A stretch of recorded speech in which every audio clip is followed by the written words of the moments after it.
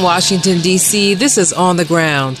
On today's show, the U.S. Senate finally agrees to debate the support given for Saudi Arabia's genocidal attack on Yemen.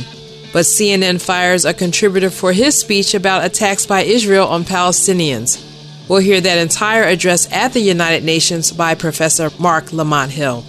We cannot endorse a narrow politics of respectability that shames Palestinians for resisting, for refusing to do nothing in the face of state violence and ethnic cleansing. And as the UN climate conference is set to start in Poland, environmental justice activist Jose Bravo joins a grassroots delegation from the U.S. Probably 10 years ago, a just transition away from fossil fuels would have cost us about $189 billion. And just to set that in context, we've spent trillions of dollars on war. We could have just transitioned the United States into a safer energy system many, many times over. All that, Mo Russiagate, and much more coming up. Welcome to On the Ground, onthegroundshow.org, Voices of Resistance from the nation's capital. I'm Esther Iverem. And this final week of November 2018 began with the U.S. government illegally spraying tear gas across the border into Mexico and dousing women and children. And the week is ending after rallies marking the one-year anniversary of massive election fraud in Honduras, the home of many of those seeking asylum at the U.S. border. And it ends with 7 men being convicted on Thursday of the 2016 murder of renowned Honduran environmental activist Berta Cáceres. For people all over the world, her murder will always be emblematic of what a human rights catastrophe exists in Honduras and other Central and South American countries after a century of U.S.-backed coups and interventions. But there is resistance abroad and at home, and there is news. After 15 years of the so-called War on Terror, the U.S. Senate voted Wednesday to advance a war powers resolution that could end U.S. funding of Saudi Arabia's war on Yemen, which has led to the deaths of more than 100,000 people and is still starving millions. This week, the UN reported that 85,000 children in Yemen under the age of 5 have starved to death in the past 3 years. While anti-war activists celebrated the vote, Senator Bernie Sanders, sponsor of the resolution, reminded supporters that there is still a long road ahead, with debate and a final vote on the measure expected as early as next week. What we are saying is that the United States of America, in our resolution, has got to get out of that war.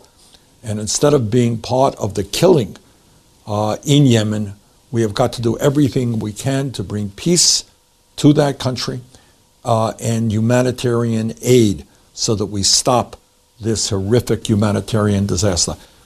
But let me caution everybody, given the extremely obscure and complicated rules of the United States Senate, this fight is far from over. What we won this afternoon was a vote to discharge our resolution out of the Foreign Relations Committee, and that was a major, major victory. But what we have got to do is continue our effort to make sure that we end up winning the resolution to proceed, to go forward. And then finally, we have got to win final passage. The resolution is sponsored by Sanders, Independent of Vermont, Chris Murphy, Democrat of Connecticut, and Senator Mike Lee, Republican of Utah. The 3 lawmakers have reminded colleagues that it is Congress and not the president that has the right to use American treasure or troops to make war on another country. And speaking of American treasure, an exclusive story in The Nation revealed this week how the Pentagon, which recently flunked its first ever independent audit, has been perpetrating accounting fraud. Dave Lindorf wrote that, quote, DOD has literally been making up numbers in its annual financial reports to Congress, representing trillions of dollars worth of seemingly non-existent transactions, end quote. The Pentagon receives 54 cents out of every dollar in federal appropriations, according to the report. In climate news, On Tuesday, the D.C. Council gave preliminary approval to the Clean Energy D.C. Act, a landmark climate policy which will strengthen the district's renewable electricity requirement to 100% by 2032, putting D.C. on the fastest timeline to 100% clean energy in the country. The D.C. Climate Coalition, made up of more than 110 organizations, celebrated the vote, despite the fact that the preliminary version of the bill includes last-minute amendments introduced by Councilmember Kenya McDuffie, which will give Pepco, the district's Exelon-owned electrical company, authority over how efficiency investments are made, including the authority to compensate itself for any loss of profits for consumers using less of its dirty energy. During the meeting, author of the legislation, Councilmember Mary Cheh, and Councilmember Charles Allen both commented on the importance of the act and possible dangers of the Exelon amendments. At the markup of the bill by the Committee on Business and Economic Development, a provision was added requiring the PSC to approve applications by Pepco Exelon to run energy efficiency programs, which I had not seen prior to a few days before. At the time, the provision had not yet been vetted by other parties, including the PSC, OPC, or DOEE. Now, over the past week, I've received comments from those agencies, as well as various other interested parties who are greatly concerned about the perhaps unintended consequences of this amendment on ratepayers and our existing energy efficiency programs that are run by DOEE and the Sustainable Energy Utility. I understand that Councilmember McDuffie will be offering some amendments to the bill today. Although I only just received them, they may partially address some of these concerns about the provision. However, I'm continuously getting feedback as recently as last night from agencies and others with suggestions of how this provision might be changed to protect our ratepayers and to keep Pepco from monopolizing the energy efficiency market to the detriment of existing programs and private companies. I remain concerned about the provision, of course, but as we are still trying to understand its implications, I'm not prepared today to offer an amendment that will address the concerns, but I intend to work on this, hopefully along with Councilmember McDuffie, over the next weeks before the bill's second reading. I certainly support the additional energy efficiency programs, but I do want us to be thinking carefully when low and moderate income district residents and not a massive corporation bear the financial risk of Pepco's investments. I was listening to a story earlier today, actually, talking about this conflict around climate change and the urgent actions that are needed. And for some people, thinking about the end of the month is more important than thinking about the end of the world. Struggling with debt, housing costs, childcare, and more, to some, the urgency of the cost to live day to day take on a higher priority than the actions that may be needed for the next several decades and century. But our policies must take the urgency needed to address both of these things. Coalition members who have been working on the legislation say they will continue to work on it in the coming weeks to eliminate any additions that will interfere with the clean energy targets and that could require D.C. residents to pay higher utility bills. In other D.C. news, healthcare workers held a rally and press conference Thursday to call for transparency, equity in healthcare services, and economic justice. The district is set to vote on a potential deal with George Washington University Hospital to operate a 150-bed facility on the site of the former St. Elizabeth's campus in southeast D.C. But rally organizers, including the union 1199 SEIU, United Healthcare Workers East, said that the deal would eliminate employee collective bargaining in the new facility and circumvent the legal process, where public hearings are required and details of any agreement must be made public. In addition, it is not known what specialty health services George Washington will provide in Southeast D.C. because it is also being allowed as part of the deal to add 270 beds at its current location in Foggy Bottom, Northwest D.C. The Reverend Graylin Hagler was one of the speakers at Thursday's rally. And we're here today to say, shine the light in the darkness. We want to know what went on. We want to know who's doing what. And we want to make sure that our voices are heard, because our voices have not been heard to date when we stand up for health care in this city. The proposed deal is contained in the East End Health Equity Act of 2018, which is scheduled to be voted on by the D.C. Council on Tuesday, December 4th. And finally, in culture and media, December 10th is the deadline for the House of Representatives to reverse the FCC's deeply unpopular repeal of net neutrality, which allows equal access to all websites and online properties. A broad coalition of websites, celebrity activists, and advocacy groups representing millions of Americans participated in an internet-wide day of action on Thursday, November 29th, to pressure members of Congress to back the legislative effort to restore net neutrality protections. The campaign to reverse the repeal of net neutrality is continuing until December 10th, and the website for more information is deadlinefornetneutrality.com. On December 1st and December 2nd, Black Artists of D.C. is selling original 5x7 art in a fundraiser exhibit titled Imagine, noon to 5 p.m. at the Gibson Hunter Studio, 4221 Argyle Terrace in Northwest D.C. More information is at blackartistsofdc.org.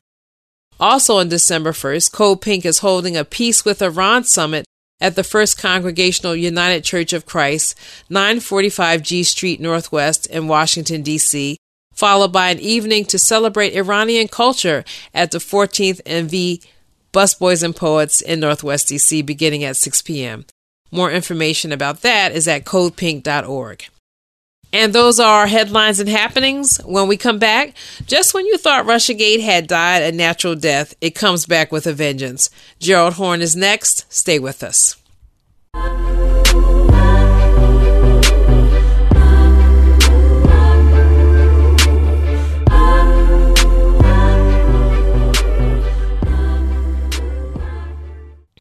This is On the Ground, onthegroundshow.org, Voices of Resistance from the nation's capital. I'm Esther Averum, and joining me on the line is Professor Gerald Horne, On the Ground's geopolitical analyst. And Gerald, I want to first ask you about what are mixed results in D.C. this week. On the one hand, we have the Senate finally approving to debate U.S. involvement and funding Saudi Arabia's attack on Yemen. On the other hand, it's still Russia 24/7, starting with the encouragement of this potentially dangerous rift between Ukraine and Russia in the narrow straits of the Azov Sea, where corporate media is portraying it as Russian aggression when Russia is basically saying that this is all staged and that they have a right to protect what are violations of the rules of the waterways there.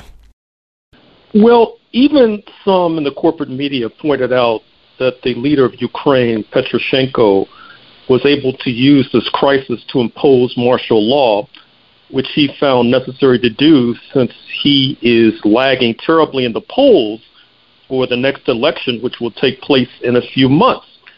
I should also say that it's complicated as well, relations between the United States and Moscow. That is to say, it's unclear if the U.S. president will meet with Vladimir Putin at the G20 meeting in Buenos Aires.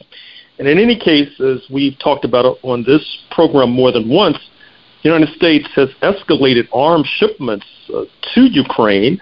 At the same time, you have these neo-fascist forces who are gaining ever more influence in Kiev.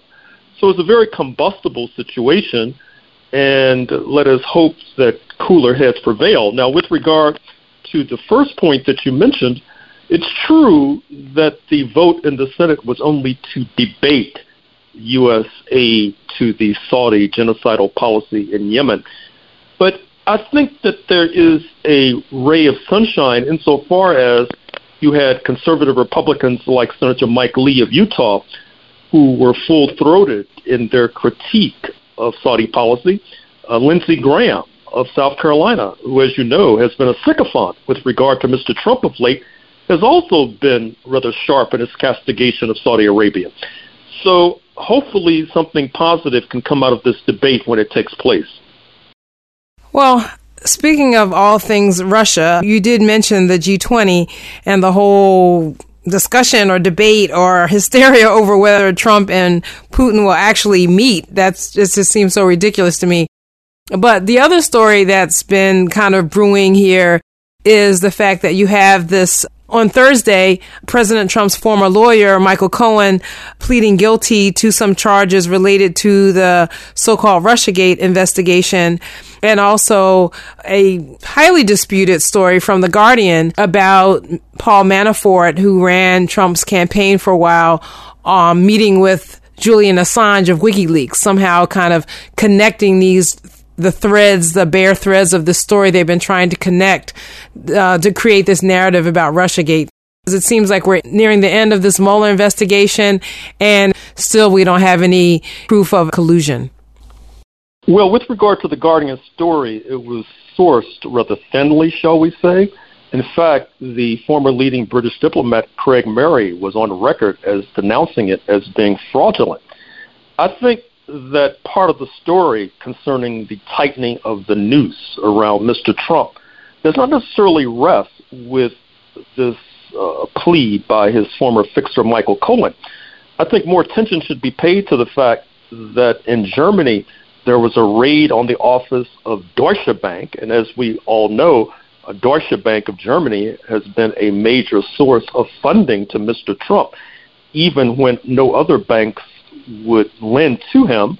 Not only that, but the incoming chairperson of the House Financial Services Committee, Congresswoman Maxine Waters of Los Angeles, has made clear that she is also going to pursue this Deutsche Bank connection. And therein might rest the story of the real scandal concerning Trump and the Trump organization. Well, much of what has been in the news about the summit, about the G20 summit, has been this discussion about whether Trump will actually meet with Putin. I think that he has recently said that he will not, but that has been all the speculation. And of course, these queries are kind of attacking Trump from the right. And a lot of these attacks are coming from Democrats. And that also brings me to another point that I want to discuss with you, and that is the defeat of Representative Barbara Lee of California. And she was defeated in her bid to be caucus chair by Hakeem Jeffries, a corporate Democrat from New York. And this kind of attack from the right on progressives is kind of falling into a regular pattern now since the midterm elections. As you well know, I would argue that challenges from the right have been the signal factor in the history of the United States ever since 1776, when I have argued at some length that the United States, or what became the United States, rebelled against London because London appeared to be moving towards abolition, and London seemed to be unwilling to further attack Native Americans to get their land and turn it over to land speculators like George Washington. You are correct with regard to Hakeem Jeffries.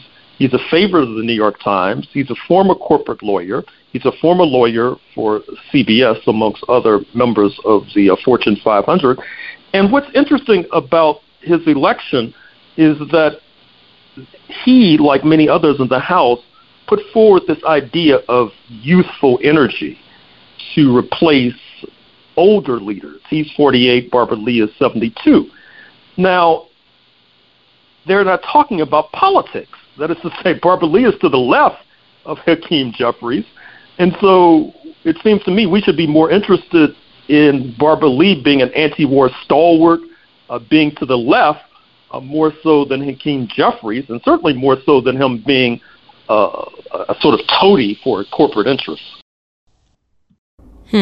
We didn't just talk about the impact of tariffs, which we have discussed quite a bit, whether that had any role, as some economists say, in this announcement of plant closings and layoffs by GM. And I think you also mentioned a closure by BMW in South Carolina. Well, BMW has one of its major plants internationally in Spartanburg, South Carolina, and it uses that plant to export high-level BMWs, particularly to China. But in light of the trade war and the tariff war, China has now put tariffs on those BMWs from South Carolina, and so therefore BMW has decided to move more of its production into China, which is going to lead to layoffs in South Carolina. Now, what's curious about many of Mr. Trump's policies is that they seem to be harming those who voted for him, such as South Carolina, such as Ohio, such as the soybean farmers in the industrial Midwest and the agricultural Midwest. And it's unclear to me what will be the impact. I think it's too simple to say that these constituencies will revolt against him. You could just as easily say that they'll fall again for his con game and argue that the reason they're doing badly is because of obstruction on the part of his political opponents. Okay, well, we'll see.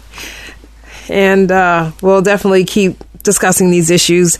I've been speaking with our geopolitical analyst, Professor Gerald Horne. Thank you so much for joining me today, Gerald. Thank you.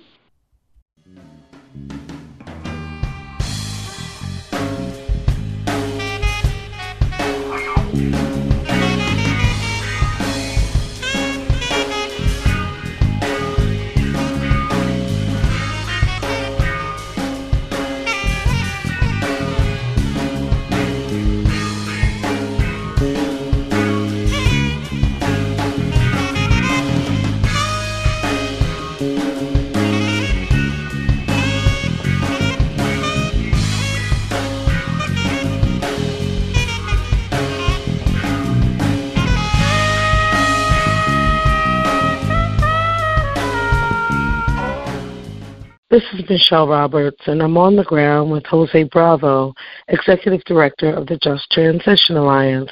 Jose, I want to talk to you about this upcoming climate negotiations held in Poland.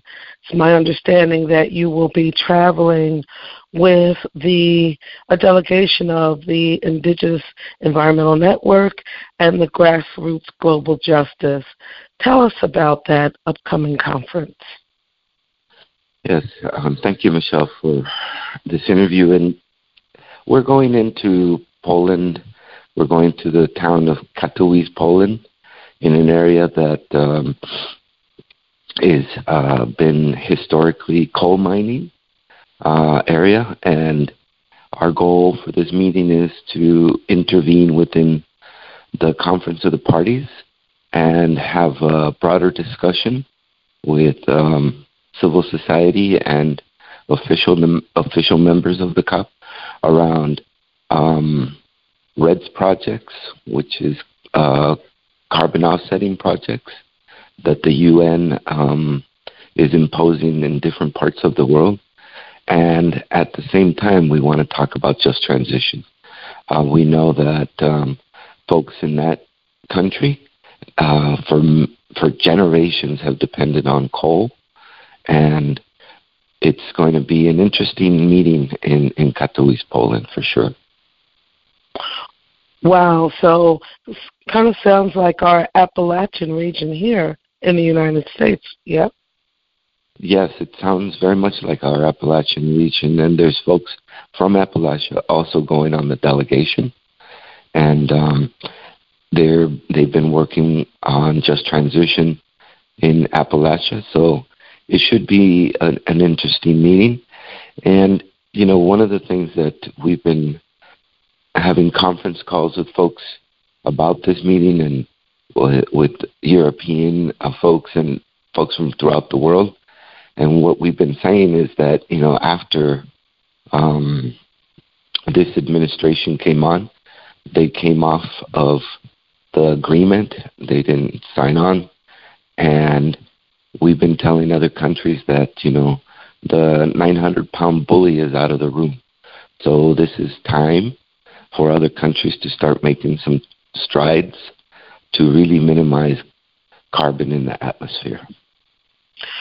Jose, tell us about just transition. We hear a lot of people speaking on just transition. What is that?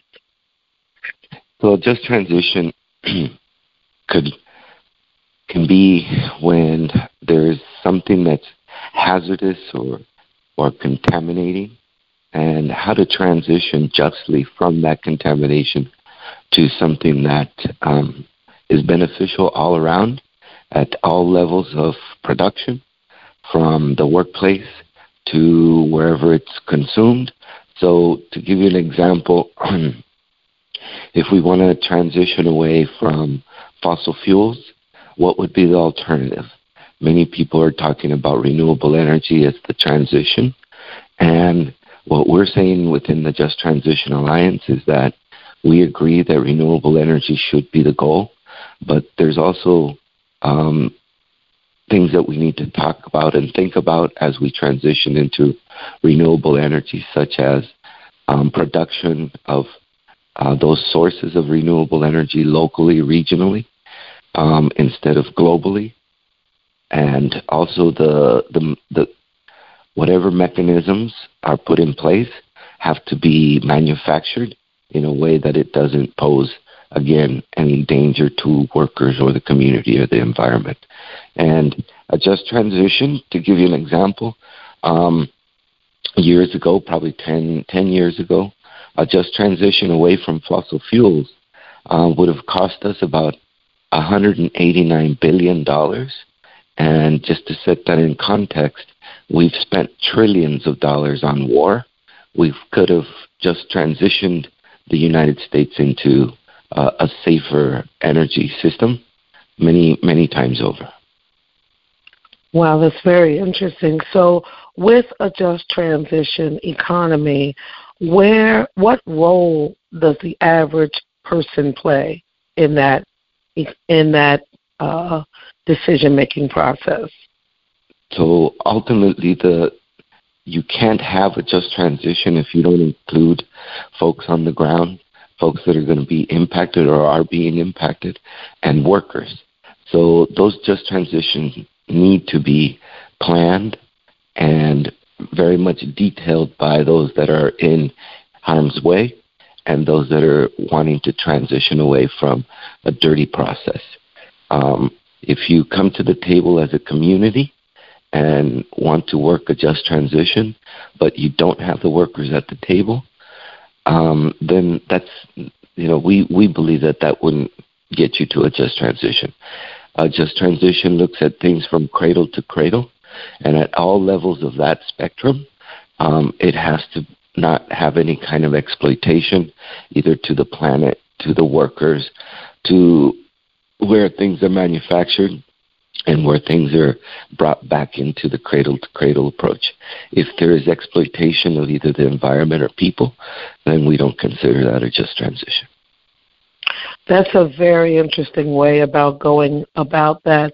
So, Jose, if a community here in the United States was interested in seeking to try and transform their local governments to practicing in what we're hearing a no-harm way, and they need help in doing so, how can those communities begin that process? Well, again, I think it's part of trying to work at it locally. So before we can transition a system, in general, a whole, what we call, system-wide transition, there has to be local transition. So folks need to look at whether they want to have a just transition in the way that they get food, or in the way that the food comes to them, or in the way that food is produced for them. So those are very local things that folks can start taking on.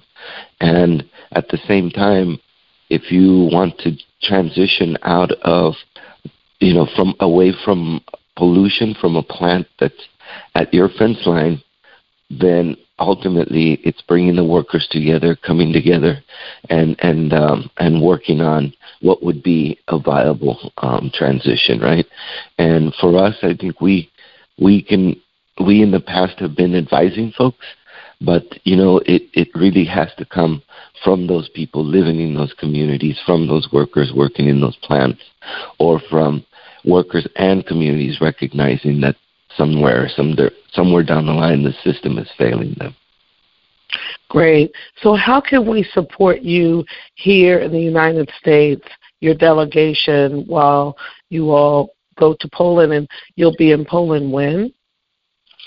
So I personally will be in Poland from the 5th through the 13th of December. And some of our delegation is going in probably right after the 1st. of December and stay until the 14th. So there's going to be a lot of ongoing dialogues, ongoing actions. The conference of the party chose Poland this year, and in Poland there is a law against direct action. There is a law around civil disobedience that they have. So a lot of the strategy is going to be internal to try to convince and actually have countries speak up for indigenous rights and other rights. But, from what we're hearing, too, is that there's a lot of workers that are going as union members to the COP. And I think it's about pulling together and then possibly trying to impact the actual agreement with the righteous just transition. In France, a couple years back, the just transition language did make the preamble of the agreement, but you had countries talking about just transition in a way that for me and for us I think would be detrimental, because folks were talking about a just transition could be from fossil-based fuels to nuclear energy, and for us that is in no way, shape, or form a just transition, because it really puts a lot of people in danger, and the waste is usually targeted for indigenous communities here in the United States. So that's not a just transition. So what we're going to be doing in Poland is coming together and hopefully pushing on the state members, on the different countries, to do the right thing and to really, really stretch their imagination and their wherewithal to keep us under 1 degree Celsius or to the 1 degree Celsius, which we believe will save the planet. Thank you.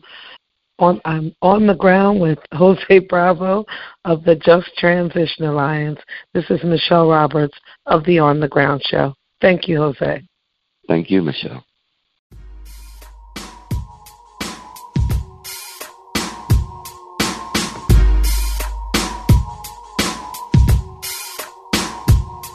صباح الخير يا ولاد عمومنا، تفضلوا شرفونا. شو بتحب مضيفكم، دم عربي ولا دموع من عيوننا؟ بعتقد هيك تأملوا نستقبل، من هيك تعقدوا لما تدركموا على غلطة من هيك لبسنا الكوفي البيضة والسودا، صاروا كلاب الزمان يلبسوها كموضة. مهما تفننوا فيها، مهما غيروا بلونها، كوفية عربية بتضل عربية. حطتنا بدنا اياه، ثقافتنا بدنا اياه، كرامتنا بدنا اياه، كل شي إلنا بدنا اياه. ما رح نسكت لن نسمح لن ليه بقلن يسرقوا شغلة مش إلهن ما خصن فيه. هلدونا بنلبس لبس من هالأرض بكفيهن طمعانين عالقدس قدس، اعرفوا كيف تكونوا بشر ما بتلبسوا كوفية. جينا نذكرن مين إحنا وغصب عن أبوهم هي حطتنا، من هيك لبسنا الكوفية لأننا وطنية. الكوفية عربية، من هيك لبسنا الكوفية. This is On the Ground, onthegroundshow.org, Voices of Resistance from the nation's capital. I'm Esther Averum. Thursday, November 29th, was the day of solidarity with the Palestinian people. And leading up to the day, CNN contributor Mark Lamont Hill gave a speech at the UN on Wednesday. Afterwards, CNN fired him. In the speech, Hill encouraged protest of Israel until there is a, quote, free Palestine from the river to the sea, end quote. The phrase from the river to the sea has been used by Gaza's elected leadership, Hamas, and was thought by some to be an attack on the Jewish people. Hill said in a tweet that those criticisms were a misinterpretation of the phrase. He wrote, quote, my reference to river to the sea was not a call to destroy anything or anyone. It was a call for justice, both in Israel and in the West Bank/Gaza. The speech very clearly and specifically said those things. No amount of debate will change what I actually said or what I meant. Here is Mark Lamont Hill speaking at the United Nations. Mr. Secretary General, Chairman, Ambassadors, and Your Excellencies, good afternoon. It is with great honor and humility that I accept the opportunity to speak before you. As a scholar, as an activist, and as a citizen, I am profoundly interested in the plight of the Palestinian people. as well as the broader ethical, moral, and political implications of their struggle for freedom and justice, as well as equality. As such, this annual convening represents a critical intervention. It also represents a site of possibility. On the other hand, it shows considerable irony. As you well know, this year marks the 70th anniversary of the Universal Declaration of Human Rights.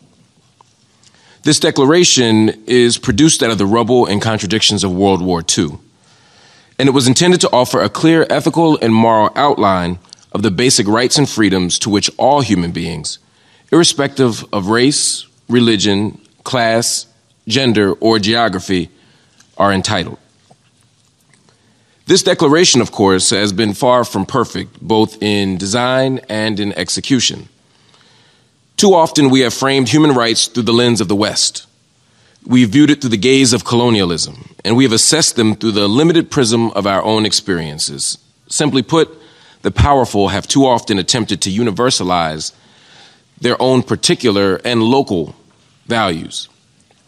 Still, the Universal Declaration of Human Rights has offered us a flawed but functional starting point from which to articulate basic moral and ethical ambitions as global citizens. These ambitions have been particularly helpful when attempting to keep track of the vulnerable against the backdrop of imperialism, exploitative economic arrangements, white supremacy, patriarchy, and all the other entanglements of the modern nation state. For this reason, it is indeed ironic and sad that this year also marks the 70th anniversary of the Nakba, the great catastrophe in May 1948 that resulted in the expulsion, murder, and to date, permanent dislocation of more than 1 million Palestinians. For every minute that the global community has articulated a clear and lucid framework for human rights, the Palestinian people have been deprived of the most fundamental of them. While the Universal Declaration for Human Rights says that all people are, quote, born free and equal in dignity and rights, the Israeli nation state continues to restrict freedom and undermine equality for Palestinian citizens of Israel, as well as those in the West Bank and Gaza. At the current moment, there are more than 60 Israeli laws that deny Palestinians access to full citizenship rights, simply because they're not Jewish. From housing to education to family reunification, it is clear that any freedoms naturally endowed to all human beings are actively being stripped away from Palestinians through Israeli statecraft. While human rights promises the right to life, liberty, and security of person, Palestinians continue to live under the threat of random violence by Israeli military and police, disproportionate violence within the West Bank and Gaza, unprompted violence in the face of peaceful protest, and misdirected violence by an Israeli state that systematically fails to distinguish between civilians and combatants. While the Universal Declaration for Human Rights protects us against torture and cruel and inhuman or degrading treatment or punishment, Palestinians continue to be physically and psychologically tortured by the Israeli criminal justice system, a term I can only use with irony. As human rights groups around the world have noted, the use of solitary confinement constitutes a clear and indisputable form of torture. Yet in the West Bank, Palestinians are routinely subjected to solitary confinement and indefinite detention, often without any formal charges being filed. Last year, the Israeli Supreme Court ruled that physical torture in, quote, exceptional cases, including ticking time bomb situations, constitute acceptable means by which to engage in torture. Although these exceptions are themselves a violation of the absolute human right not to be tortured, Israeli security operates in practice in such a way that nearly all Palestinian cases are viewed as exceptional. Nearly every Palestinian is understood to be a potential terrorist, thereby making them susceptible to ticking time bomb investigation tactics at all times. As such, Israel's practices are routinely in clear violation of the UN's Convention on Torture, which was signed by Israel in 1986 and ratified in 1991. While the Declaration of Human Rights insists that no one be subjected to arbitrary arrest, detention, or exile, Palestinians are routinely denied due process of law. West Bank Palestinians are regularly placed under administrative detention, a framework that allows them to be incarcerated for up to 6 months and can be extended after judicial review without being charged with a crime. The only thing needed for such outcomes is the ambiguous claim of a security threat, a claim used by the Israeli state at all times, at all costs, and for all reasons. Through this vagueness, Palestinians are routinely punished for their political views rather than any actual threat of violence. The Declaration of Human Rights insists that all humans are entitled to a, quote, fair and public hearing by an impartial tribunal. Israeli military courts, the exclusive adjudicator largely for West Bank residents, and in some cases Palestinian citizens of Israel, they have a conviction rate of more than 99%. That suggests that Palestinians are either more guilty than any other group in human history, or that the Israeli government is unwilling or incapable of offering fair and impartial trials for Palestinians. Declaration of Human Rights promises the right to freedom of movement and residence within the borders of each state, as well as the right to leave any country, including his own, and to return to said country. It is impossible to travel throughout historic Palestine and not see the blatant restriction of movement between cities in the occupied Palestinian territories, as well as inside the state of Israel. Standing checkpoints, temporary or flying checkpoints, annexation walls, and other security barriers prevent Palestinians from moving freely, both within areas legally designated by the Israeli government and co-signed by the Palestinian Authority under the terms of Oslo. But also we see in Gaza the restriction of movement that is so severe that it literally defines life in the area. I promise you that I will not exhaust all of my time by enumerating every human rights violation perpetrated by the Israeli government. These are well known and have been well documented by every credible human rights organization in the world. Rather, I would like to speak to you about the urgency of the current moment.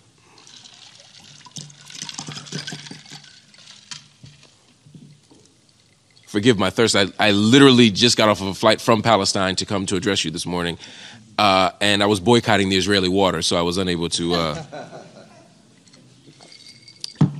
quench my thirst. But thank you for your indulgence, or for indulging me, rather. As we speak, the conditions on the ground for Palestinian people are worsening. In recent decades, the Israeli government has moved further and further to the right, normalizing settler colonialism and its accompanying logics of denial, destruction, displacement, and death. Despite international condemnation, settlement expansion has continued. At the same time, home demolitions and state-enforced displacement continues to uproot Palestinian communities. For Gazans, the 11-year Israeli and Egyptian blockade by land, air, and sea has created the largest open-air prison in the world. With only 4% potable water, electricity access that is limited to 4 hours per day, 50% unemployment, and the looming threat of Israeli bombs, Gaza continues to constitute one of the most pressing humanitarian crises of the current moment. In the West Bank, conditions are not much better. Unemployment is generally around 18%, with frequent loss of income due to Israeli military closures, making it impossible for Palestinian workers to get access to jobs. Settlements and the extra land allocated for them, as well as closed military zones and other restrictions, make it impossible for Palestinian towns to grow. And in the midst of it all, Prime Minister Netanyahu's administration has become increasingly indifferent to critique, censure, or even scorn from the international community for its practices. Perhaps the most glaring example of this indifference, as well as the urgency of the current moment, is the recently passed nation-state law. Through this basic law, the Israeli state has officially rejected Arabic as an official state language. It has described settlement expansion both inside and outside of the Green Line as a national value, and it has reinforced the fact that Israel is not a state of all of its citizens. As an American, I am embarrassed that my tax dollars contribute to this reality. I am frustrated that no American president since the start of the occupation has taken a principled and actionable position in defense of Palestinian rights. And I am saddened, though not surprised, that President Trump's administration has further emboldened Israel's behavior through its recent actions. In May of this year, President Trump officially moved the U.S. Embassy to Jerusalem, which he recognized as the undivided capital of Israel. This choice not only flew in the face of international law and precedent, but also constituted a powerful provocation and a diplomatic death blow. In late August, President Trump then permanently reneged on America's commitment to funding UNRWA, a move that now leaves millions of Palestinian refugees in medical, economic, and educational peril. Moreover, the move serves as a political strong-arm tactic, whereby the United States is unilaterally attempting to resolve, through the Trump administration, the final status of Palestinian refugees. While President Trump's policies have been the most dramatic, it is important that I stress to you, to reiterate to you, that they are not wildly out of step with American policy. Cuts to UNRWA is an idea that has been raised in Washington for years, dating back at least to the George W. Bush administration. President Trump's decision to move the U.S. Embassy in Israel from Tel Aviv to Jerusalem caused enormous controversy, but he was merely implementing a bipartisan law Congress passed in 1995. And in so doing, he executed what has already been official United States policy and the fulfillment of a promise made by every United States president and presidential candidate, Democrat and Republican, for a very long time. With regard to the question of Palestine, Donald Trump is not an exception to American policy. Rather, Donald Trump is a more transparent and aggressive iteration of it. As I mentioned at the beginning of my remarks, the words offered today by everyone in this room are a necessary component of our resistance efforts. We need powerful, counterintuitive, dangerous, and courageous words. But we must also offer more than just words. Words will not stop the village of Khan al-Ahmar with its makeshift schools created by local Bedouin villagers. Words will not stop them from being demolished in violation of the Fourth Geneva Conventions. Words will not stop poets like Darin Tetur from being caged in Israeli jails, for having the audacity to speak the truth about the conditions of struggle on her own personal Facebook page. Words will not stop peaceful protesters in Gaza from being killed as they fight for freedom against Israel's still undeclared borders. Regarding the question of Palestine, beyond words, we must ask the question, what does justice require? To truly engage in acts of solidarity, we must make our words flesh. Our solidarity must be more than a noun.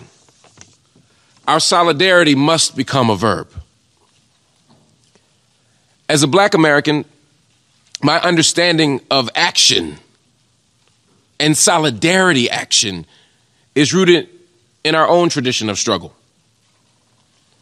As Black Americans resisted slavery, as well as Jim Crow laws that transformed us from a slave state to an apartheid state, we did so through multiple tactics and strategies.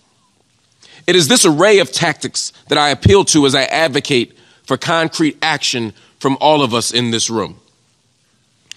Solidarity from the international community demands that we embrace boycotts, divestment, and sanctions as a critical means by which to hold Israel accountable for its treatment of Palestinian people. This movement, which emerges out of the overwhelming majority of Palestinian civil society, offers a nonviolent means by which to demand a return to the pre-67 borders, full rights for Palestinian citizens, and the right of return as dictated by international law.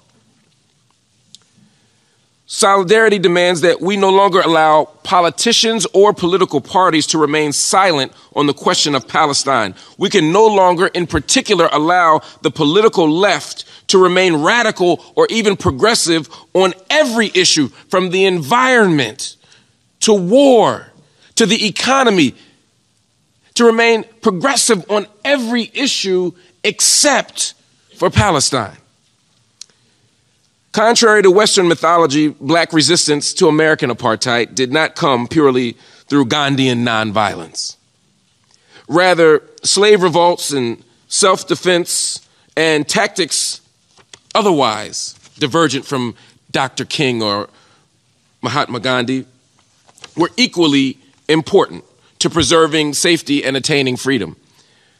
We must allow, if we are to operate in true solidarity with Palestinian people, we must allow the Palestinian people the same range of opportunity and political possibility. If we are standing in solidarity with Palestinian people, we must recognize the right of an occupied people to defend itself. We must prioritize peace. But we must not romanticize or fetishize it. We must advocate and promote nonviolence at every opportunity, but we cannot endorse a narrow politics of respectability that shames Palestinians for resisting, for refusing to do nothing in the face of state violence and ethnic cleansing. At the current moment, there is little reason for optimism. Optimism, of course, is the belief that good will inevitably prevail over evil, that justice will inevitably win out. In the course of human history, and certainly even in the course of the United Nations, there is no evidence of such a proposition.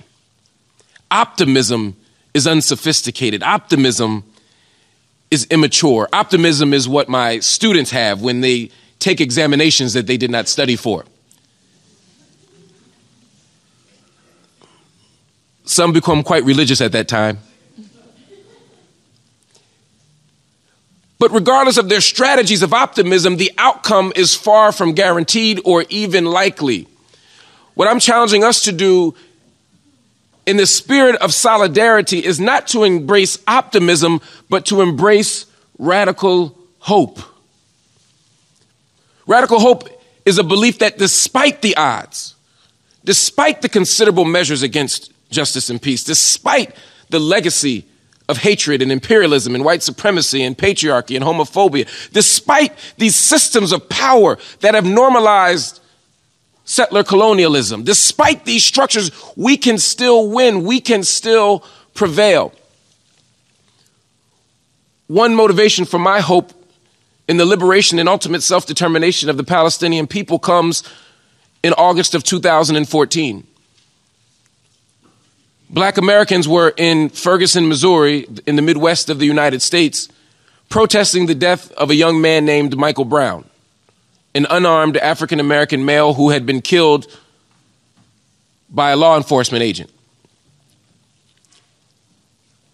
And as we protested, I saw two things that provided hope for the Palestinian struggle. One was that for the first time in my entire life of activism, I saw a sea of Palestinian people. I saw a sea of Palestinian flags in the crowd saying that we must form a solidarity project. We must struggle together in order to resist, because state violence in the United States and state violence in Brazil and state violence in Syria and state violence in Egypt and state violence in South Africa and state violence in Palestine are all of the same sort. And we finally understood that we must work together and not turn on each other, but instead turn to each other. And later that night, when the police began to tear gas us, Maryam Barghouti tweeted us from Ramallah. She, along with other Palestinian youth activists, told us that the tear gas that we were experiencing was only temporary. They gave us tips for how to wash our eyes out. They told us how to make gas masks out of T-shirts. They gave us permission to think and dream beyond our local conditions by giving us a transnational or a global solidarity project. And from those tweets and social media messages, we began then to organize together. We brought a delegation of black activists to Palestine, and we saw the connections between the police in New York City, who were being trained by Israeli soldiers, and the type of policing we were experiencing in New York City.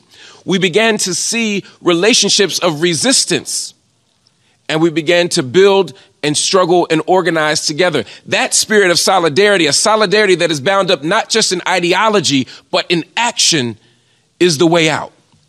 So as we stand here on the 70th anniversary of the Universal Declaration of Human Rights and the tragic commemoration of the Nakba, we have an opportunity to not just offer solidarity in words, but to commit to political action, grassroots action, local action, and international action that will give us what justice requires.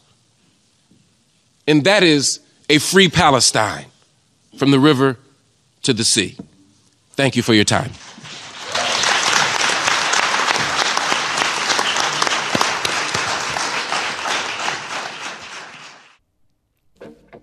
And Professor Marc Lamont Hill will have the last word on today's show, speaking at the United Nations for Palestine Solidarity, and for that, CNN fired him as a contributor.